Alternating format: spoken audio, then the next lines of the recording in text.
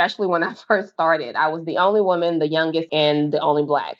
I graduated high school when I was 16, college by the time I was 20. So I literally grew up in corporate America.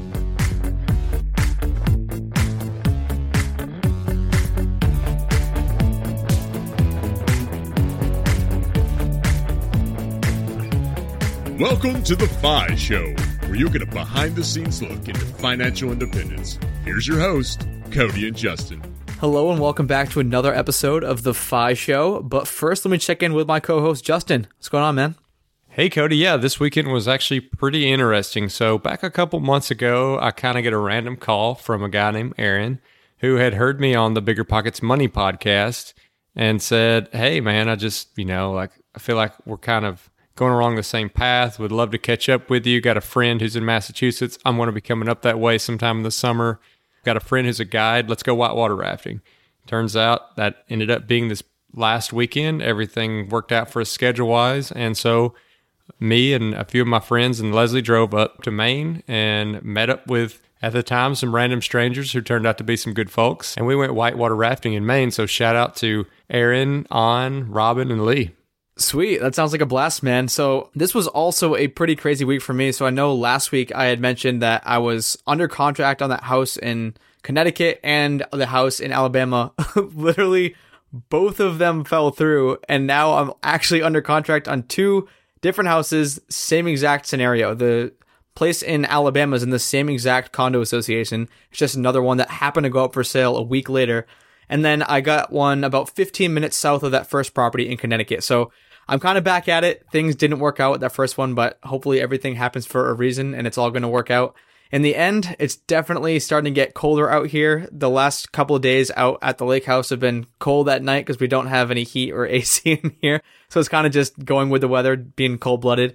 But yeah, that's pretty much everything with me. Before we dive into today's episode, let's hear a quick word from our sponsor. Every small business has unique needs, and despite the current uncertainty, one thing that remains unchanged is the importance of having the right people on your team. When your business is ready to make that next hire, LinkedIn Jobs can help by matching your role with qualified candidates so that you can find the right person quickly. Their state-of-the-art software makes it super simple to analyze and compare different candidates. LinkedIn has an active community of more than 690 million professional members worldwide. So what LinkedIn Jobs does is, of that huge community, it actually goes and finds those candidates with the hard and soft skills you're looking for. And it puts your job post in front of qualified members every day so that it's seen by people looking for jobs like yours. That's how LinkedIn Jobs can help you hire the right person faster. When your business is ready to make that next hire, find the right person with LinkedIn Jobs. You can pay what you want and get the first $50 off. Just visit linkedin.com/FiShow. Again, that's linkedin.com/FiShow to get $50 off your first job post. Terms and conditions apply. So today we have Terrie on the show, and she did some incredible things. She actually graduated high school at 16 and college at 20, but just got going down that kind of standard route, normal W-2 job. Parents were workaholics. And then all of a sudden one day, it just kind of hit her that this wasn't really freedom. This was more like bondage. And then she also hits a point in life where she's pregnant and she gets laid off. And so she's thinking, I'm not going to be able to work for like a year, and starts putting some serious thought into her side hustle as a tax preparation office, puts in tons of hard work there, builds that up. And now today she's doing speakings. She's a business consultant, and she's helping other people realize their dream of stepping away from that traditional employment and creating their own business. Take it away, Terrie. That first moment for me, and you're right, out of the gate, for many years, I didn't have that, oh my gosh, I don't know anything about finances, anything about credit story. I was very lucky to have an uncle who was like my dad that really steered me in that direction. And so I just went for it, within the plan that someone kind of was guiding me towards. But it wasn't until I was deep in corporate America. I was in IT for 10 years, and I went straight from graduation into corporate. And I didn't have a chance to really just experience any financial pitfalls, because I went from living with my mom to, wow, I'm making money. And at the time it was $45 a year, and I thought I was just as rich as can be, right? But I mean, it was rich to me, fresh out of college. But 5 years into that career, when I began to move up into management and I realized, wait a minute, this feels like a lot of work. It feels like I'm running my own business. The higher I climb up this ladder, there's more pressure. The money doesn't feel as good as it did when I was just being able to go to work and go home. I'm taking work with me. My job is always on my mind. I have all these people that are reporting to me. And all of a sudden, even though I had this salary and at this point I'm close to six figures, and at six figures, my life, the life that I lived, didn't feel like the money that I made. And that is not what I visioned. You know, when I graduated college, you think that, oh, when you get start having these big paychecks, you never really think about, oh, what the life is going to look like. And that was when I started having this tug inside of me to say, okay, wait a minute. This is not freedom. This is not freedom. This is bondage. This feels like I don't have a life. What can I do to really, what does financial freedom mean to me, number one, and how do I get there? And that is when the tug of entrepreneurship started to come into the formula. So when you're having all these thoughts and you're starting to have that internal battle, and like you said, this feels more like bondage than freedom, and this is not what you thought. Did you have any peers or anyone that you could kind of confide in and say, I'm not sure I can do this any longer? Like, were people trying to talk you off the edge, or did you just keep that inside? I did not have any peers that had different aspirations because my life, my peers, and everyone in my circle were IT geeks.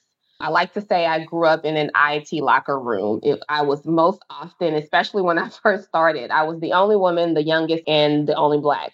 I graduated high school when I was 16, college by the time I was 20. So I literally grew up in corporate America. And so everyone had the same aspirations. So on one side, I've always been surrounded around six-figure earners. And so I learned how they spent their money and the things that they did. They invested in vacations and boats, not a lot of material things, but more experiences.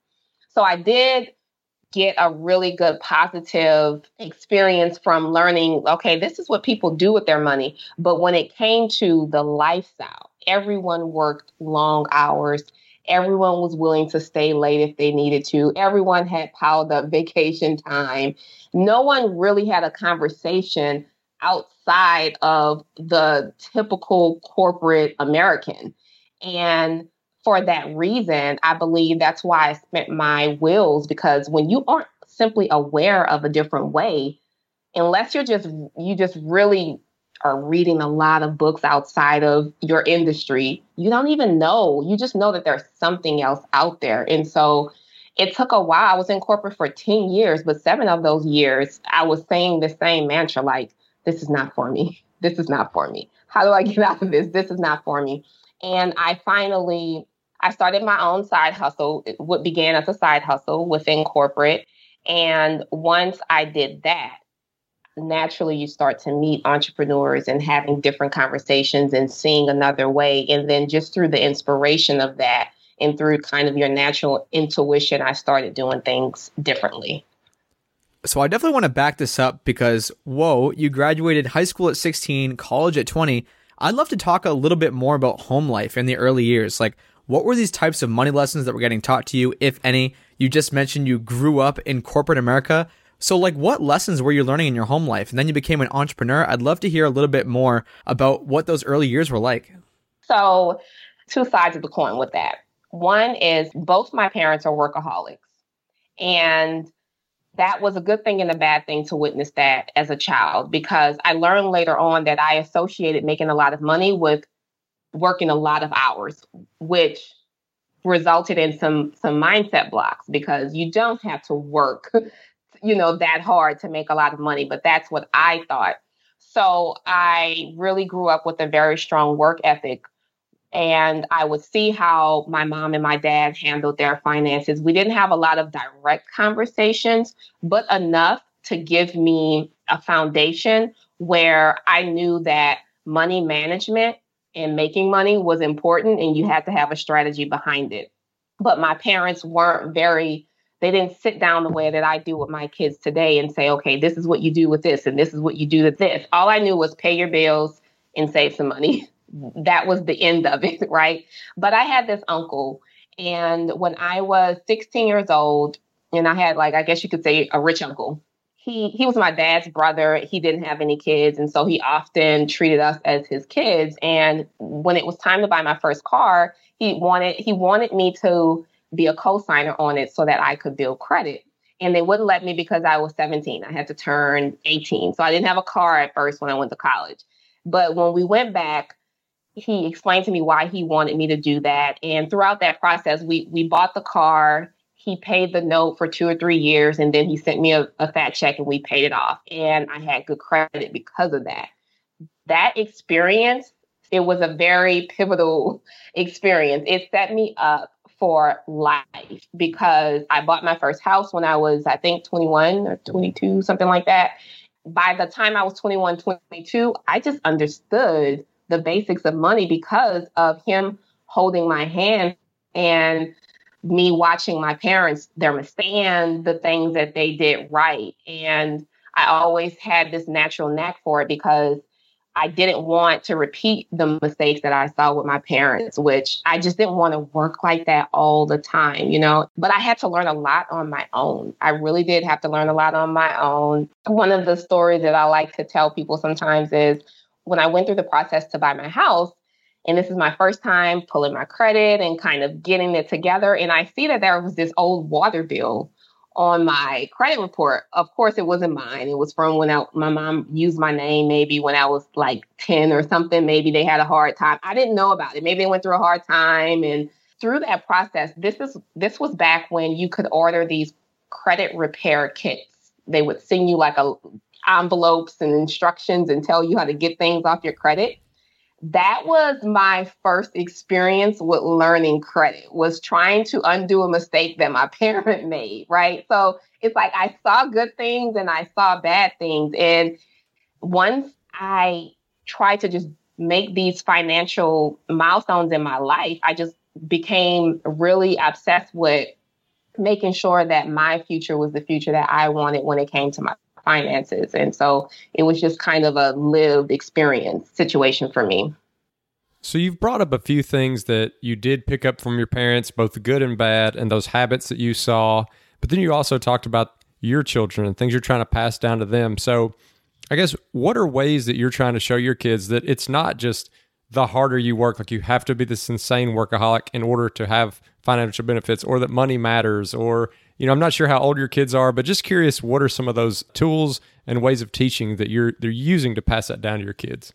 I have 3 boys, 10 years old, 15, and 17. And I am very intentional about financial money lessons with them, meaning sit at the table. This is a mini class session, and I do it with them and I do it with their friends. And the number one thing that I've always done is I have always, since I probably 3 or 4 years old, I have painted a millionaire vision in their mind. I tell them, you know, it's very easy to be a millionaire. Making money is easy. I wanted them to feel like money wasn't this big pie in the sky thing, that it's just a thing. And all you have to do is a few strategic things and you'll have it. And the reason why I became intentional about that is because I personally feel that if someone had just painted an easier picture in my mind, I would have completely had a different type of ambition. And I learned that later in life. And so because everything that I dreamed of, I accomplished. And when I accomplished it, I went, holy crap, I should have dreamed bigger. You know, I went towards everything that I envisioned. I envisioned, before I'm 30, I will be making 6 figures and I'm going to be this traveling corporate girl and I'm going to have a house and I'm going to have this and I'm going to have that. And I thought I was dreaming big, but I wasn't. And so I put really big dreams in their mind just to set the framework and the mindset, because I understood how important the limiting beliefs that I had me shooting smaller instead of going bigger. And so if they said, Mom, I want to be a fireman, I would say yes, but make sure you're the chief. And then maybe, I would always go bigger. Or if they said, I want to play in the NBA, but make sure you own the team, right? I will always just teach them to think big and then go bigger. The second thing is that I intentionally just would give them money principles. Several things. From 13 years old, I would give my son my debit card and say, hey, can you do me a favor and go online and pay the light bill? And there's so much that they learn by doing simple money activities like that. I believe that's how I learned my 13-year-old didn't know our address. I'm like, what? You don't know our address? Like, oh my God. They learn so much. So I involve them in my finances and not making money this big secret and something that we don't talk about, because that's how I was raised. And so sometimes when I have big financial wins with my oldest one, I will show him, hey, come here, let me show you something. Check out my PayPal account, check out my Stripe account, right? He's like, whoa, like, yeah. So it's something that my 17-year-old is actually an entrepreneur. And it's almost laughable how this type of teaching has really shaped his mind, because money is nothing to him. I mean, right now, he's built a studio and he's had 3 businesses until this point. In his business now, he charges $30 an hour to record in his music studio. He self-taught himself. And sometimes he makes $300 a week. And he also works at the grocery store and the bakery. I mean, and he's 17. He made, I want to say, close to $2,000 his first month selling on Poshmark. But anything that I tell him to do, he runs and does it without any hesitation, because of this mindset, because he feels like money is just a result of an algebra equation. If you do something, someone has a strategy and they say do A, B, and C, and you're going to get this, heck yeah, I'm doing it. So I really just set the table for them to receive strategy and execute on it with the expectation that I can do it. And then the last thing that I'm intentional about, of course, is just morals and principles. And even though we talk about money, I'm a Christian household, I tell them that, but it's not about chasing money. It's about chasing your purpose, and don't make it an idol in your life, and giving back and all those things. And so I think it's working. I think I'm doing okay. I think you're doing awesome, Terrie. And it sounds like you are just setting these kids up for a lifetime of success. And I really love this conversation about mindset, because I really do think that is the one huge differentiator between those who do and those who don't. Like, people who say they can't do X, Y, or Z, usually it's a limiting belief because of mindset. They aren't thinking big enough. Like you were saying, like when you were, 20 years old, saying, you know what, I'm going to start making my first 6 figures by the time I'm 30. And then you hit that in the next 5 years. I just feel like mindset is super important. But I'd love to go back to your story for a second, because like you had alluded to earlier, you start this little side hustle, which was, I think, doing something with taxes. And then this side hustle just takes on a whole body and mind of its own and becomes probably something way bigger than you ever could have imagined, because you had these parents who had instilled this workaholicism, if that's even a word, into you. And then you have this entrepreneurial venture that just absolutely takes off. Could you talk about what that was doing to your mindset? Because I know for me, when I started first making those entrepreneur dollars, I was like, wow, like nobody told me this was possible. This is crazy. I didn't know that you could stop trading time for money on a linear basis. Could you talk about just all the things that were going on during those years? Yeah. So I was laid off in December of, I can't remember what year it was. And if you know anything about corporate America, getting laid off around the holidays is not the best time to be looking for a job, right? And I was laid off, like it was a company-wide layoff. The second week I found out like, oh, I'm pregnant, which was a great thing. I was having my second baby. And I'm like, oh, wait, I'm pregnant. So I'm going to be unemployed for the next year. I'll be showing. And so it was at that point where it was the second year of me taking my side hustle seriously, which was a tax preparation company. So I scrambled together. I leased a place by January. And with the first month, I got 100 clients in the first month. And let me tell you, I hustle. This was before social media and all that was a thing. And when I tell you I hustled, Cody, I hustled. Like I gave myself a quota of passing out business cards. I spent money. I would go buy packs of gum just to give my cards to the employees. I would go buy French fries at the McDonald's. Like every store around my office, I was like, hey, I'm across the street. I'm over here. I'm over there. Hey, I like your hair. Do you need to file your taxes? Right. So I really, really, really hustled. I mean, I didn't even know what to do. I paid cousins to put flyers on cars in apartment complexes that wanted to sue me for doing that. Like I didn't know. I just was like, everybody needs to know. I bought, fast signs, this big banner, and I nailed it up on the side of the building because it was a storefront lobby space that I leased. I nailed up tax service, right? So I just did all the things that you could think of. And because I was just laid off and this was a big job. And I'm like, I need to replace this money ASAP. I'm about to have a baby. And so what was going on through my mind then, once I got that first month, I was like, what? No wonder people are doing this. No wonder so many people do taxes. Oh my gosh. Like I didn't know. I just immediately saw the potential. I immediately saw if I just really had the time to really grow this thing, wow, it would be amazing. But you know what? I was not in corporate for more than maybe 5 years at that point, and it felt so secure.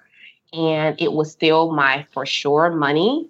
And so by the time I had the baby and the end of the year rolled around and it was time to make a decision again, even though I had such amazing success that tax season, I still went back to work because I had not yet built up that mindset. I still had the corporate America veil over my mind, that paycheck security type of thing. And so what I did was I trained someone and she ended up being with me for like maybe 10 years. She had experience. I found someone and put her in the store. And this was back when Yahoo Messenger was a thing. And I found the only software company at that time. They were one of the first ones on the market that had online tax preparation software. So I could like log into it and see what she was doing. And I hired someone basically. I duplicated myself the second season. And I had an office just right down the block from my corporate office in Plano. And that's what I did. In my job, literally no one knew for maybe the next 7 years that I had a business. No one knew. Like no one knew. And so, but it was in terms of mindset, believing in myself. I think that we all have that story where your back is just against the wall and it just has to work. It just has to work.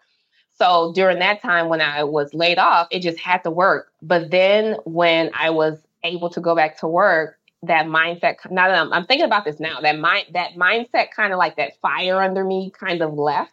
And once I had a choice, I still went back to corporate and I think I shouldn't have. I think I should have just, toughed it out and grew it. But I eventually did leave about 5 years later and it went amazing.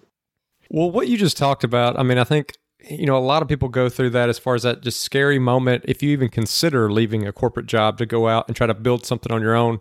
And you had that compelling moment where you kind of got forced out of the nest. And so that kind of pushed you to start it. I mean, who knows if you would have ever started that business, right? If you would have never had that compelling event. So I guess what I would like to ask is for people who are out there who are, they're okay with their job. They're not really fulfilled with it. They've got this thing they'd like to try, but they don't have to. They haven't been laid off. Like things are going okay. Like what would you say to them to encourage them to take the risk to do something like what you did? We'll be right back after a quick word from one of our sponsors. Today's sponsor is one I use on a daily basis in my company, Gold City Ventures. That is the sound of a sale in your Shopify store. But did you know that Shopify now also powers in-person selling? Shopify POS is your command center for your retail store or small business. Accept payments, manage inventory, they have everything. Shopify brings together your in-person and online sales business into one source of truth, one dashboard, everything in one place. You know exactly what's going on. And now they have all these customization options. They have plug-and-play tools that you can integrate with Instagram or TikTok or wherever. You can take your payments by phone or by tablet. Shopify makes it easy. Plus, if you have any questions, their support team is there to help you. I know we have a lot of entrepreneurs in this audience, and Shopify POS just breaks down that barrier to accepting payments with your business. Sign up for a $1 per month trial period at shopify.com/FIShow, all lowercase. That's shopify.com/FIShow to take your retail business to the next level today. Shopify.com/FIShow. Now back to the show. Well, number one, it has to be a true inner desire because everyone doesn't want to be an entrepreneur. So one, I would say really understand what it is that you want. So for the people that know, yes, this is something that I want. There's a pull in me. There's a tug in me. I don't want to do it just because I want to make money, but I do feel that it's a part of who I am as a person to have my own business.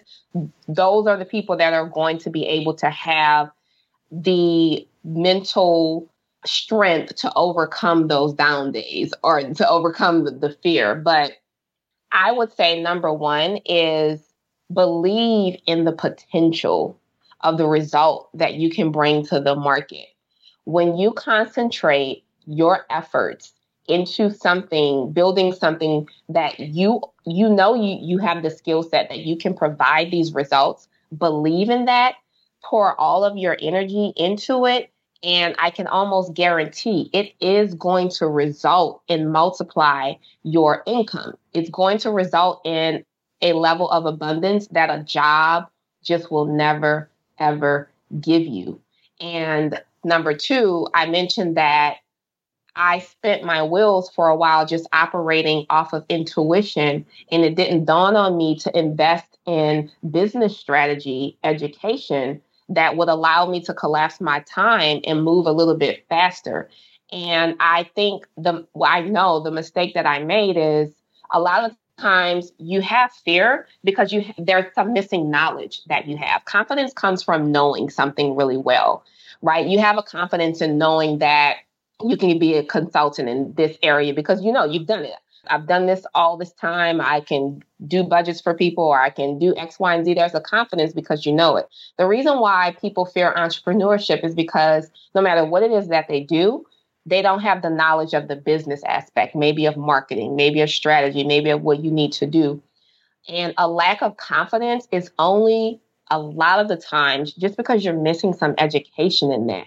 So instead of spinning your wheels, trying to figure out what to do and how to do it, dive into the business books or the business podcasts, or even if there's a mentor or a business course that you can take, dive into that, because the confidence that knowledge gives you collapses your time so much because it gives you the push to go out there. And I believe that is why I stayed a lot longer, because I couldn't map out the steps in my mind, but I wasn't aware of the steps. And so my final layoff was, again, I said, I'm not going back. I'm not going back to corporate America. And I figured out how to grow my business from there. Because I just had to. So that would be my biggest advice, is just believe in your potential and what you don't know. Just go find the strategy. Don't think that you have to operate off of intuition and smart people just figure it out. No, smart people find other smart people to help them figure it out, and you will collapse your time tremendously. That is my biggest, maybe regret is too strong of a word, but if I could go back in time, I would tell myself, girl, stop thinking you're supposed to be a genius and you're supposed to grow your business on your own and you don't know anything. Go find help and strategy to help get you there. Because once I did, it was skyrocketed. So we've probably all heard that data point. It's like 95% of small businesses fail. And I know we've been talking a lot about mindset and dreaming big and things like that, but there's obviously tactical stuff that actually goes into this, like making sure that your bottom line is in the black, not the red. Do you have any ideas, or maybe just share some thoughts about what a lot of these small businesses are getting wrong, where 95% of them are disappearing within a couple of years? I believe that they don't know what to focus on that actually moves the needle. They focus on the wrong things. Newer business owners tend to jump straight to marketing.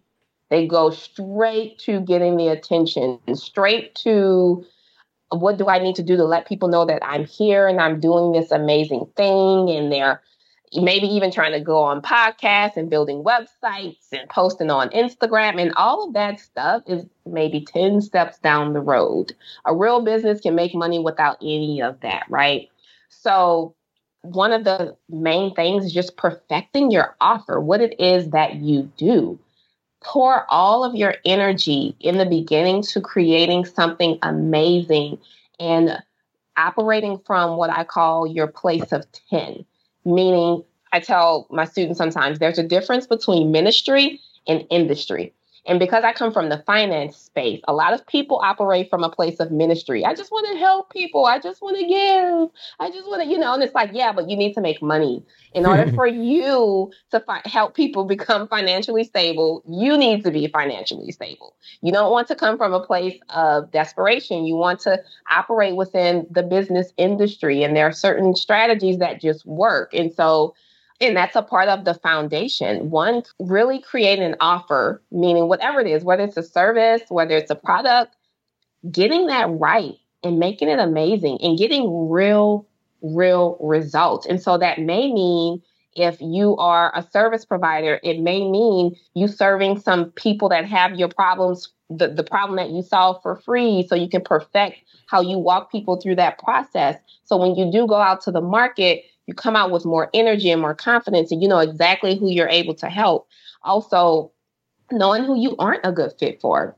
And once you really work on the foundation, your customers are going to do a lot of the work for you. I didn't take new clients for like 3 or 4 years. I didn't print business cards for 6 or 7 years. I didn't have a website for probably the first 5 years of my business. I only cared about great customer service, being able to provide a great service where I could hit a home run. So, and I knew who I could hit a home run with and who I did it. The first 5 years of business, I couldn't handle someone making $200,000-$300,000 a year in their business. I really didn't have the education for that. I was better for small business owners. And so I knew who my client was, and that client was able to bring me more clients like them and more clients like them. And so just really don't try to go to marketing and all that. Create something amazing first. And then once that's done, you can freely just free up your time and spend it all on marketing because your framework is solid. And all you're doing is scaling from that point. And obviously, we always love to kind of highlight those success stories, right? Like in the inspirational thoughts and how people do so well in business. But what are maybe some signs that you need to kind of take a step back, pause, and change up your strategy a little bit? Like, I feel like some people kind of hold on to a bad framework too long and drive themselves into the ground. Like, what are some signs that maybe this isn't working? It's not just going to get better tomorrow. Like, I need to change something. Well, I like to say, look at what you've accomplished 3 months in a row. You're making money in your business. Let's start there. Can you for sure say that I'm going to make X amount of dollars each month for the next 3 months in a row without a shadow of a doubt? Like, what is that number? So let's say that if it's $1,000, I'm just talking an easy number. If you can't say that you can consistently make the same amount of money for 3 months in a row, and money is not your freedom money at the same time, meaning we all have a number that we have to make in order for us. If you're a full-time business owner, there's a certain amount of money that you have to make to pay your bills, for you to live the life that you want to live. If you cannot consistently make your freedom number 3 months in a row, 4 months in a row, 5 months in a row, where it's just a regular thing and you're operating from a place of just trying to make that higher, then something may be wrong, right? Like, what is it that I'm doing or not doing? And if you can't even meet your freedom number, anytime there's a broken process, there's a broken system, there's some missing knowledge, there's something missing. And if a person is spinning their wheels for 3 months, 6 months, 7 months, I'm not talking about a newbie that doesn't know what their business is, but they're already in business. They've already sold it. But if 3 months is, to me, is a good calibration of measuring, something has to change, something has to do better. So consistency with predictable profits is an indication of maybe my framework needs to improve so that I can have these consistent, profitable months. So while we're talking about business strategy, I know, Terrie, you focus a lot on teaching people how to kind of package their skills, their already existing skills, or maybe newly learned skills into an online business. And obviously the whole world has changed so much in the last 20, 10, 5 years. Like, it's been so rapidly changing since the invention of the internet and now smartphones and all this crazy stuff where your reach is just so exponentially affected compared to what it was, say, in the 1990s or early 2000s. Could you talk about how you teach people how to have that more broad online mindset? Like, what are some of the different strategic moves that online entrepreneurs should be making that maybe their counterparts in the physical space aren't doing as much? So number one is I teach people how to package their expertise. So whether you're a consultant, you can provide some type of service, anything that you can do virtually that's a result of something you know or can do that can actually provide a tangible outcome to people. So it starts there. But the number one key thing is that you have to charge premium prices if you don't want to spend 3 years and 3,000 clients trying to get to a number that actually frees up your time. You have to create a transformational offer that you can charge a premium price for so that you can create not only the business that you want in terms of income, but also the lifestyle that you want. And that is the shift that even happened for me, is instead of having 19, and of course there's other ways that works, but for service providers that are new to online, the easiest thing that you can do is come from a place of what it is you already know how to do. I already know how to get people these types of results. I'm already amazing at that. Let me just figure out how to package that and give it to more people. And you're always going to make more money off of what you know than what you do. So for me, even though I made a lot of money, my tax business was virtual. My average client, just a regular, tax preparer, was maybe $500, $600 to $700, depending on what they needed, right? Unless it was like a huge, business client. There's only so many people that I could do at that price point. And that would have only gotten me so far. And so to scale my business virtually, I had other tax preparers help them build their own clientele, made money off of that, so on and so forth. But still, that was doing. When I began to shift and package up my knowledge of knowing how to do taxes, meaning putting that into courses, I would be doing speaking events as well. I would make far more money in far less time by packaging up my knowledge in course sales and ebooks and speaking engagements. And so I was able to work less. By the end, the last 3-4 years of my business, my personal book of clients, meaning the tax returns that I physically touched, was less than 30 people. Before, it was close to 200, right? And so really looking at your business from a different perspective and saying, okay, if it takes me 10 clients to make $10,000, what can I create in that? But serving those 10 clients might take me 100 hours, right? So what can I do where I can make that same $10,000 in less time? And looking at it from that perspective, planning from your profit and your time versus just looking at what I can do for people. That's the shift with building an online business that doesn't have you doing all the things. And when you set your goal and you say, my goal is to have $10,000 months, now which way do I need to get there? Because most entrepreneurs, they start, like I said, from the marketing. I'm just going to start posting and I'm going to do a YouTube and I'm going to do this. But it was never tied to their profit goal, because you can have a $10,000 a month with just serving 2 clients or 4 clients. And if, depending on what it is that you do, you may only need to be on LinkedIn and that's it. You don't even have to do all of that other stuff. So when it comes to leveraging social media, I want people to understand that it's not about trying to be this influencer or trying to post all the time and spending all your valuable time on social media, right? It's just using it as a marketing tool and really hitting your goal with it, and just doing that, and that's it. So you brought up something there about, charging that premium, which means, I think, getting to a level of confidence where you feel like you are worth a premium. And I've asked a few guests this, but I always just appreciate the insight of what does it take, or what is your advice to somebody who's starting up this business to realize, like, I am an expert enough. Like, I have enough expertise. I can charge for my knowledge. Like, I can charge a premium price. So what? There are other people out there in the world who do a similar service. Like, I'm good enough to charge that premium. The number one thing is that when it comes to the confidence, which is why I've put that in my kids' head at such an early age, right? It's like charging your worth, because you're right. That is the biggest mindset block that people have.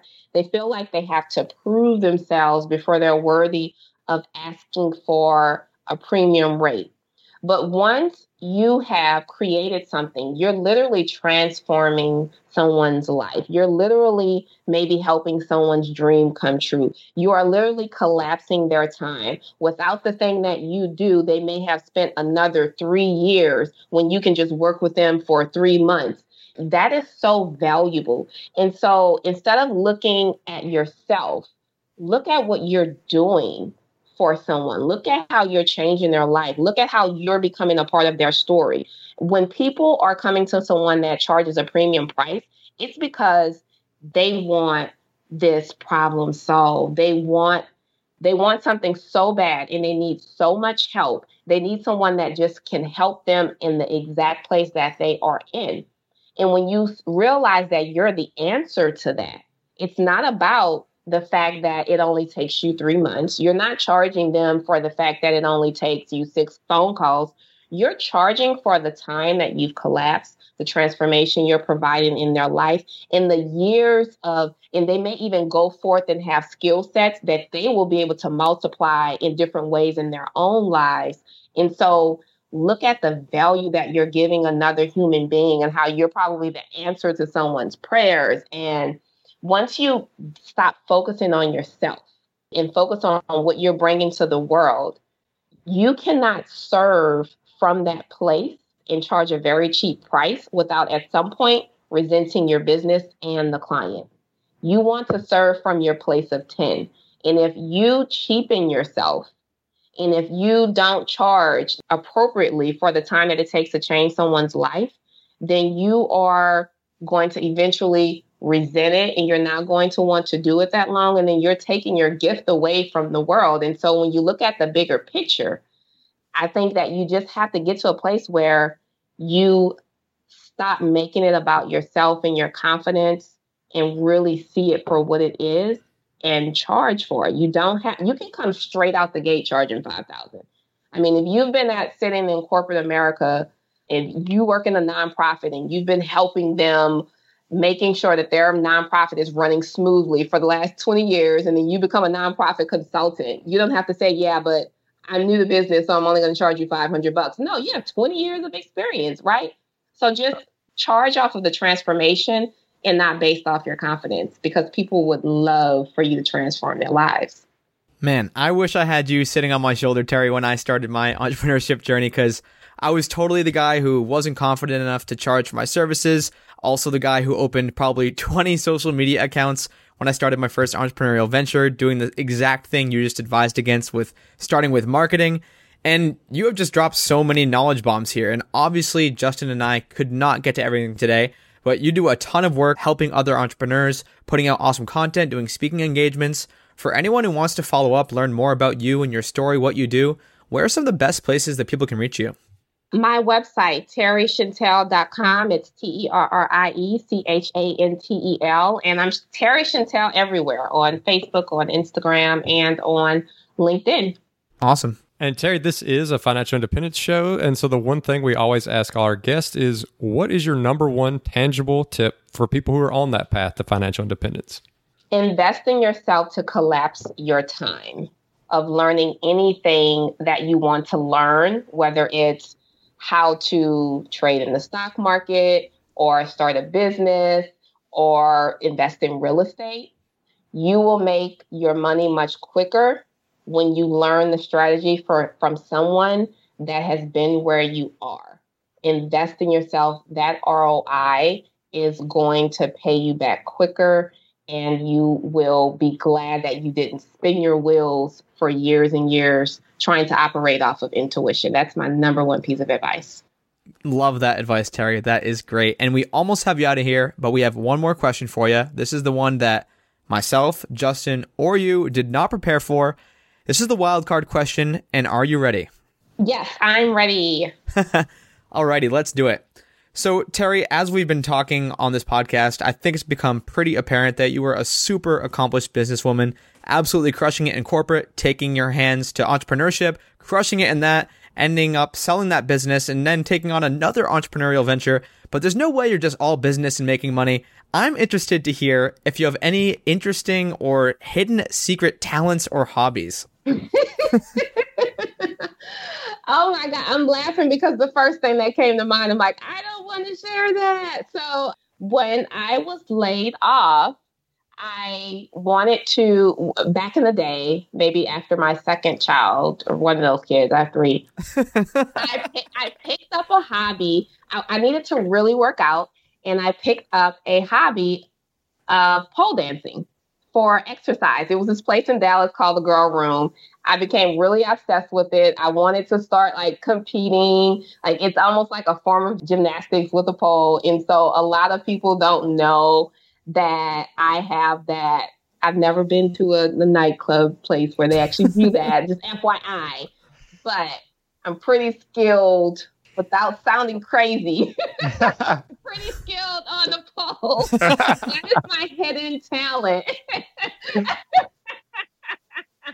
I need to lose weight and get my abs right. It's very good. You ought to try it. Well, Terrie, we have to give you the crown for the greatest answer to the wildcard question so far. That was amazing. And this has been an awesome episode. We went through so many things. We love diving into that mindset to try to help out those entrepreneurial listeners. And there's a lot of nuggets, even if people aren't starting out their own business, that obviously they can take away. But just thank you so much for coming on the show. It's been great having you. Thank you. Thanks for having me. And Cody, I thought this was another cool episode. It's interesting how to see her make that transition from normal employment to entrepreneurship. What did you think about the episode? Yeah, one of the big things that stands out to me, man, this is after I went back and listened to the episode after we initially recorded it, and just how important the mindset thing is. Like, not only Terrie's journey and Terrie's mindset shifts as she goes through her corporate career and figures out that entrepreneurship is the route that she wants to go, but all the lessons that she's giving her kids. Like telling them that, hey, accumulating $1 million isn't that crazy. Or, hey, making 6 figures a year, that's easy. Psh, you just got to figure out how to do it and then go after it. And I just think that's such a powerful thing, because that's one of the biggest themes I see for people we interview who are absolutely crushing it. And that's one of the biggest hindrances I see for people who are maybe a little more reserved. They're like, you know what, I can't do this or that. It's the mindset thing. So that was one of my favorite parts. Like, I really wish when I first started my entrepreneurial journey, or just my career in general, that I had Terrie sitting on my shoulder telling me all these awesome tips. Yeah, and obviously she used those mindsets to eventually figure that business out and get it going. But there was an interesting point where the business is actually doing pretty well, but she just can't step away from her normal job because it just felt too safe. You know, that W-2 employment a lot of times just feels so comfortable. It's so secure. And I just think that's an interesting thing to have out there for people to hear and realize, hey, you're not alone. If you're having trouble stepping out and going full-time into your passion, it's understandable. A lot of successful people have those same issues. Just keep working at it. Keep building up that business to a point where you feel absolutely comfortable walking away from that job. And Terrie also gave like so many good tips as a tactician when you're an entrepreneur or someone who owns your own business to not focus on the marketing right away. This is a mistake that I have made multiple times in my entrepreneurial journey. Like, you want to get the thing out there. You want to start pumping it on every single social media possible. But what Terrie said, and it's so true, is that if you have a good business model, a good product or service, that thing will sell itself regardless of whether or not you're on Facebook, Twitter, Pinterest, Instagram, all these different social media platforms. So make sure you get the product or service right first. Then you can go and spend all that time and dollars marketing once you've already proven the concept. Because if you're just pouring marketing dollars or time into an unproven concept, you could just be wasting thousands and thousands of dollars. And then the last thing that stuck out to me, Cody, was something that I like to ask guests a lot of times, and that's, how do you figure out, how to properly value yourself? How do you feel comfortable charging a premium? And she said, stop focusing so much on yourself and think about your client, because you may still have some questions about yourself and are you worth that much money? But think about the changes that you're going to make to your client's life. Like, you're going to change their life. And so, yes, they may be paying you $500 or a couple $1,000s, but you're making these impacts on them that are going to come back multiple folds. So don't sit there and just keep second guessing yourself and feeling bad about charging someone something and having that imposter syndrome, because you are going to make a huge impact in their life. Another theme that I find really common, and Terrie talked about this, Justin, I think you had asked her specifically, like, did you have peers that you could confide in and tell them, hey, I don't really like this thing. I don't like spinning on the hamster wheel. Everyone's making six figures, but they might be spending six figures too. And I just think it's so important to find your people, find your community. Obviously, if you're listening to the FI show, you probably have already found your people. If not, definitely hit us up, or there's so many amazing people in our Facebook group and just in our community in general. Like, Justin, you're just talking about your buddy Aaron, who you met through the online personal finances sphere, and now you're up in Maine whitewater rafting with him. I have slept on so many couches and guest rooms of people in this community because it's just such an awesome and supportive place. So, like, if you don't have any peers that you can talk about this stuff with, start to reach out to people in the community, because it can really kind of just level up your personal finance game. Your network is your net worth. So the people you start to know that are doing the things you want to do, whether it's side hustling, whether it's entrepreneurship, whether it's frugality, there are so many people in this community who are there to help you. And now it's time for the call to action. The call to action this week is to get creative with that work ethic. Terrie showed how far she was willing to go to get that business off the ground. I mean, even to the point of setting quotas for handing out business cards. And that type of effort makes a big difference, whether that's as an entrepreneur or at your normal W-2 job. So just get out there and get creative with that work ethic and get ahead of your peers. And obviously, Justin and I were super excited about this episode. And if you were excited too, want to get all of the little tidbits of information in written form, you can go do that and check them out at the show notes at thefishow.com/Terrie. That's thefishow.com/Terrie, Terrie. And as always, if you want to check out our Facebook group page, you can do so at thefishow.com/community. And we always appreciate those 5-star reviews. They help us get great guests like we had today. And if you're interested in supporting The Fi Show, you can do so by checking out some of our partners over at the resources page, which can be found at thefishow.com/resources. And thanks for listening.